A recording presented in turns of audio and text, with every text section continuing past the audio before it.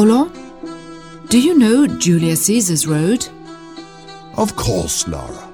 It was one of the fast main routes for riding from Paris to Rouen. If I remember, it went right on to the sea.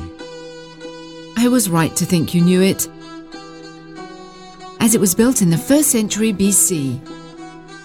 In fact, it was not built under Julius Caesar despite its name.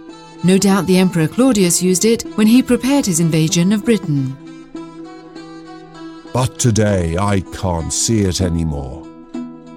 Everything has changed so much. Near Magny-en-Vexin, it is just a dirt road. Then, after Saint-Gervais, it becomes today's tarmac road, straight as an arrow. Here it seems to bypass Sainte-Claire before going straight again. Nowadays, most of it is small streets or dirt roads. To go on to the next listening point, turn left onto the rail trail.